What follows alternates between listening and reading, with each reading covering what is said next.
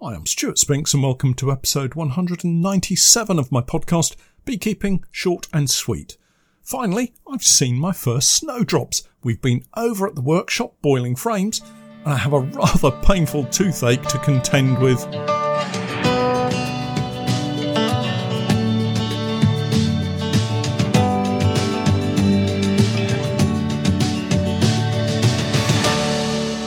Beekeeping Short and Sweet.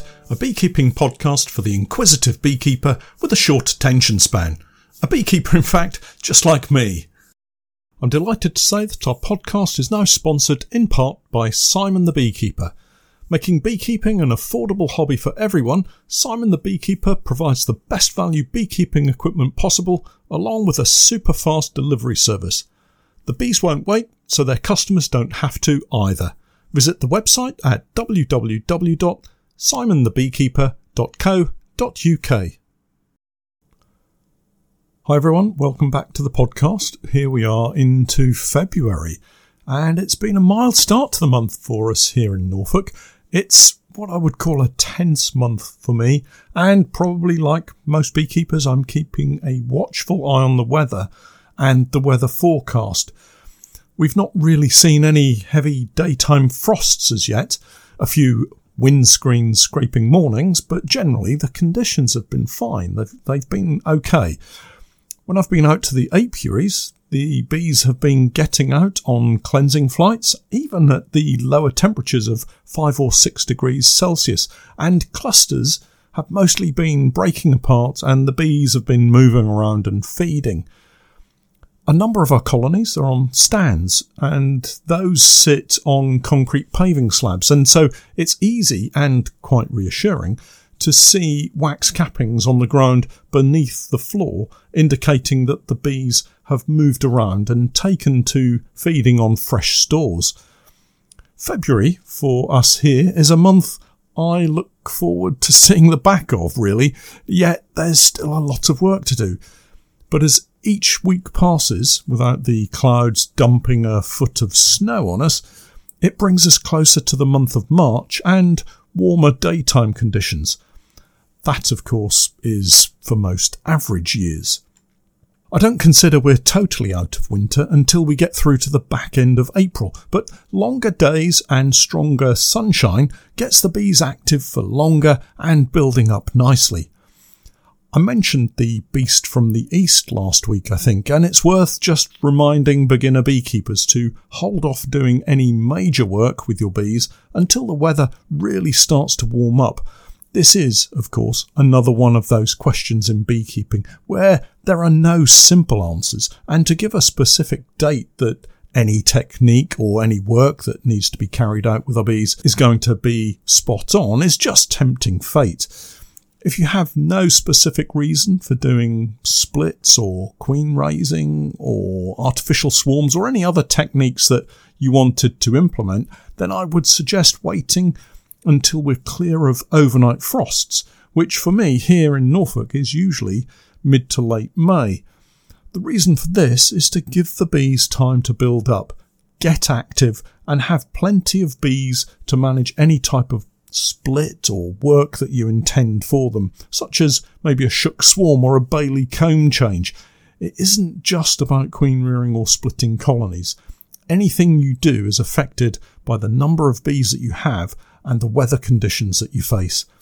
Warmer nighttime temperatures will allow the bees to continue their work without having to cluster around expanding brood nests to keep them alive. You'll have a lot more bees in the box to work on any foundation that you give them, and if you're looking to split down a colony, any bees you have in those splits need to be able to maintain all of the work that they would have carried out in a large single colony. Now, all of that said, if we have a fast start and weather conditions are favourable, you could be doing any or all of these manoeuvres in April. And that's where experience comes in, and something that you will usually learn by cocking it up and getting impatient to get started. I know, I've been there, got the t-shirt so to speak, but we could be looking at a nice early start, and believe me, this year that's what I really need. We have so much to achieve this year, and our season can sometimes be so short, getting all of those tasks ticked off my plan for this season is likely to be tricky, and we'll carry over incomplete plans to the following season. I too will need to sit on my hands to a certain degree and wait. It's all too easy to get carried away with the first sign of the warm spring sun and get caught out by a sudden cold snap that sets your bees back a month or more. Add that to our already short season and you can almost write off an entire summer, so do be warned. But all of that said, it does look like we're on track for some decent winter weather that our bees can cope with quite nicely. This week I've seen bees out flying in low temperatures, and once it warmed up to double figures, they were really making the most of it. Hazel trees and bushes are now in full flower, the catkins are hanging down and full of pollen, and just so much of that pollen is there for the bees to take advantage of. And just this week I noticed at the beginning of the week on Monday that there were no snowdrops in flower, yet by Wednesday there were carpets of white flowers in all of the usual places that I look, and with the week ahead showing signs of being as much as 13 degrees Celsius on Monday, I have no doubt that our colonies will be all over the opportunity, gathering in much needed fresh pollen to feed the beginnings of a growing brood nest. It's the start of the rush towards building colonies in preparation for the oilseed rape crop for us. If you're planning anything on your beekeeping journey that involves a good, strong colony, it's always good to start with the end in mind. What I mean by that is, if I want to take advantage of the oilseed rape, for example, and get a good crop of honey from it, I need to have planned for foragers to be available when the crop is in its full nectar mode, so to speak. That's not always full flower, it might be a week or so later. I do find oilseed rape seems to give out little until the last part of flowering, and then there seems to be a rush of nectar. But of course, that could simply be that my colonies are not strong enough to take advantage of the early nectar because I haven't built them up quickly enough. Let me give you an example of what I mean. By planning with the end in mind, and assume that I want to take a crop of oilseed rape honey. We normally see the tailing off of the oilseed rape around the last week of May. That's in a normal spring condition in an average year. Given that generally the big flow seems to be towards the last part of the flowering period, I need the maximum number of bees out and foraging from about the second week of May. Workers, as you all know by now, take around 21 days to emerge as adult bees from the point of the egg being laid by the queen. So, working backwards, we need a brood box full of brood around the third or fourth week in April. Each of those frames of brood is initially going to need a lot of bees covering it to maintain the correct temperature for healthy brood development, something around 35 degrees Celsius. And that takes a lot of effort from a lot of bees.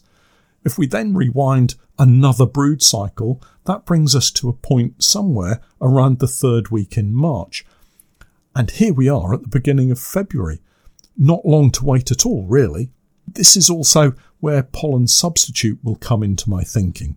I'll be keeping a watchful eye on the weather, scanning the hedgerows and woodland areas for pollen plants, and trying to second guess Mother Nature. Once we start adding any additional food to our colonies into spring, we have to keep going until the natural forage takes over. Colonies can quickly find themselves very short on food if you encourage them to grow and develop, only to stop feeding them before their natural food source begins to put out. If you feed to build colonies, don't cheat them and watch them starve. Keep the food going in, be it fondant or pollen substitute or both. With the onset of bright sunshine and warmer days comes the realisation that I need to get my backside into gear and do a lot more work over at the workshop. So, appropriately alarmed at the calendar, Steph and I popped over this week and got stuck into some frame boiling and counted up some of the kit that still needs a little TLC.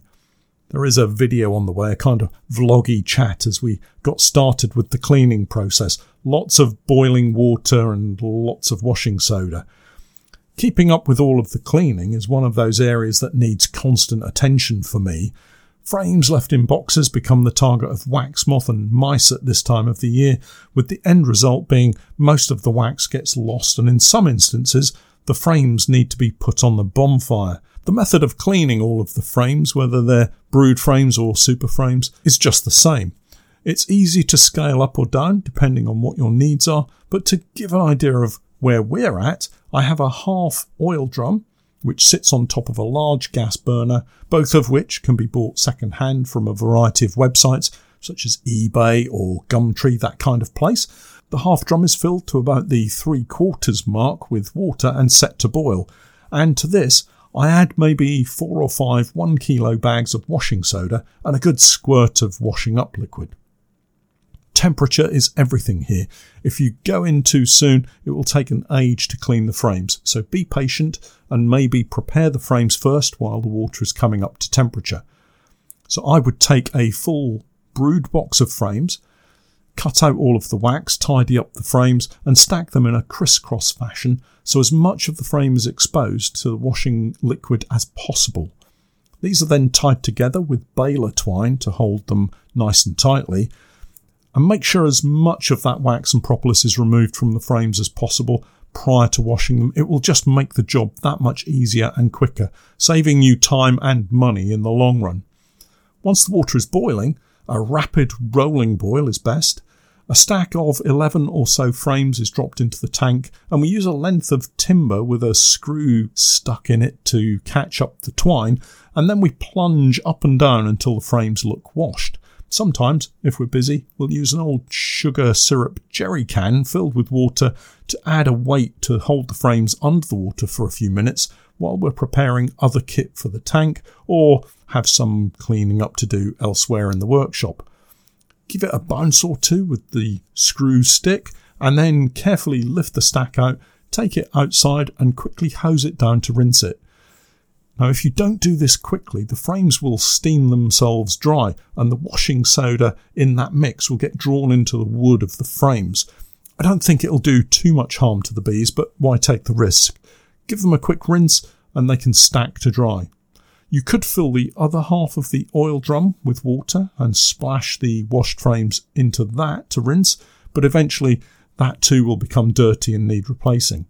I have seen comments about frames needing to be stacked in such a way with a weight on top to stop them twisting when they dry out. But to be honest, I've never really done that, and I've only ever lost a couple of frames or so that have twisted out of shape, so I don't really bother with all of the stacking and adding weights.